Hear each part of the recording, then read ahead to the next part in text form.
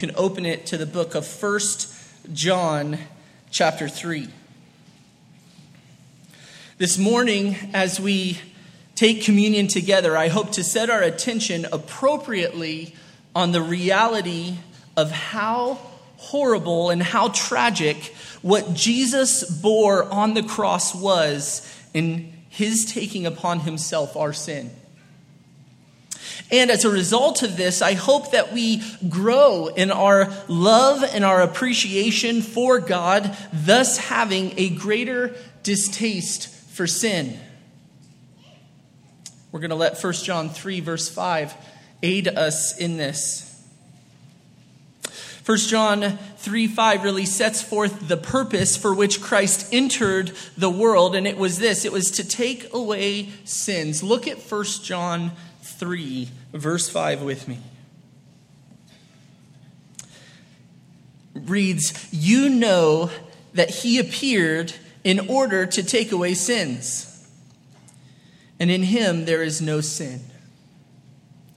One small verse that contains a truth that we will worship for all time, for all eternity. We will rejoice in this reality that Jesus appeared for the purpose of taking away sins. Christ appeared. He came to the earth for the primary purpose of taking away sins. And Jesus came to earth to take away sins, plural. Jesus did not come to take away a concept called sin, an idea of sin. Jesus was the sinless one, and he came to take away the specific sins of everyone who would believe upon him for all time. And as the sinless Son went to the cross, the Father transferred all of our sins to Jesus Christ upon the cross, and he bore the weight and the shame and the guilt and the pollution of all of our sins. And in him there is no sin. Do you see that also in verse 5? He himself was completely pure. He was completely holy. Yet in his taking away of sins, he became guilty before God. Not because of his own sin, but because he took the sin of all who would believe upon him. And you see, it's important that we understand, that we remember that God did not merely write off our debt. He did not just act as if our sins never occurred. God did not sweep our sins under the rug. God did not look the other way. God acted and God dealt with our sins. If you're a follower of Jesus Christ, God dealt with your sin in a very real and a very specific way. As Jesus hung on the cross with his body beaten and battered and his blood being shed, God transferred the sins of all who would believe to the Lord Jesus and made him to become sin on our behalf. So you see, there's a lot packed into the small phrase, Jesus came, he appeared in order to take away sins. There was much involved in his taking away of sins. Jesus, who had never had one sin charged to his account, had ours charged to his account. Yet at the cross, Jesus bore our condemnation so that those who were in Christ are no longer condemned. He bore our sin and he became guilty under the law before God, and only Jesus could do this. Either our sin was to be on us or it was to be on him. You see, your sins will be punished. My sins will be punished. They will be dealt with. Everyone. And our sins are either to be on us or they were on Christ. And all that is involved for that great transfer to take place is that one has placed their faith, their trust in Jesus Christ and has repented. They have forsaken living for themselves and they have turned to God as their new master. Faith and repentance, and God grants this generously. He is a faithful God. He is a loving God. And this thought about what God has done through his Son. It should be a sobering reality if we're thinking of these things rightly. That every single sin you have ever committed was punished, and Jesus bore that punishment. Every thought of unbelief. Not only every act of selfishness, but every selfish thought.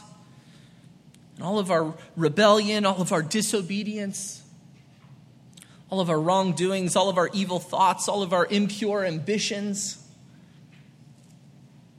all of our self-centered motives, all of our idolatry, all of our violence, all of our dishonoring of parents, all of our stealing and lying and hating and lusting and coveting, all of this and more was taken away by Jesus.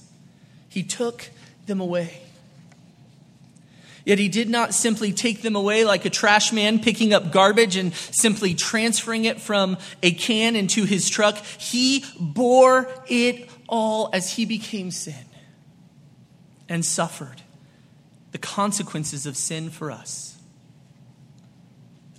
He suffered under the wrath of God for us. He suffered separation from God for us. He suffered shame before God for our sins. He suffered death. He suffered judgment and oppression and rejection from God for us. This is our Savior. And this is why when we talk about Jesus, we talk about the forgiveness of sins, we call it the gospel because, listen, there is no better news than that Jesus took away your sins. No better news than that.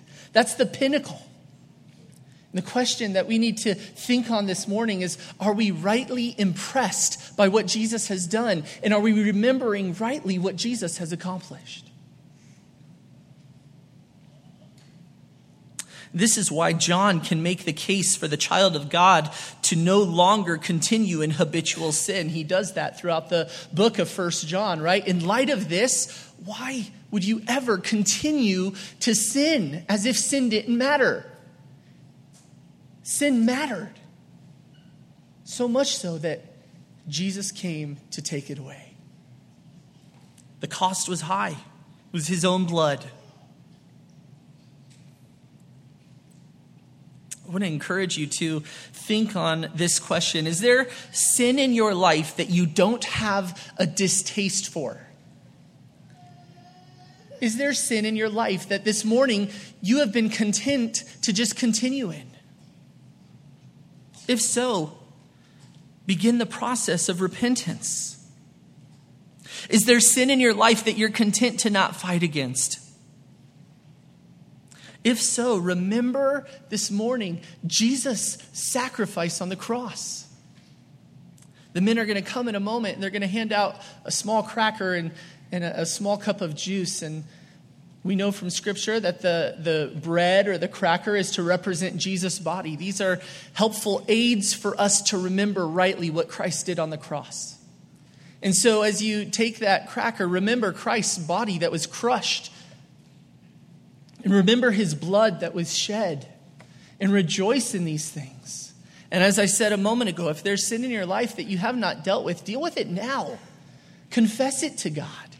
And take and remember the great sacrifice and love of your Savior. If you're not a believer, then I would plead with you to repent. Remember now Christ's body as you've heard it explained to you now, and remember his blood and take these elements with us. All you have to be as a believer to do these things is it's a remembrance. We're remembering these things that Jesus did. So I would plead with you, if you do not know Jesus as your Savior, turn to him. This indeed is good news, and you need this news, and you need to have your sins taken away. And Christ offers that. If you won't, I encourage you, find somebody in this church, any person who's a follower of Jesus, I am confident, would love to talk to you about the gospel, love to talk to you about Jesus. The men are going to come and they're going to serve the bread and the cup. As your heart is prepared, take those on your own, and then I will pray with us together in just a few moments.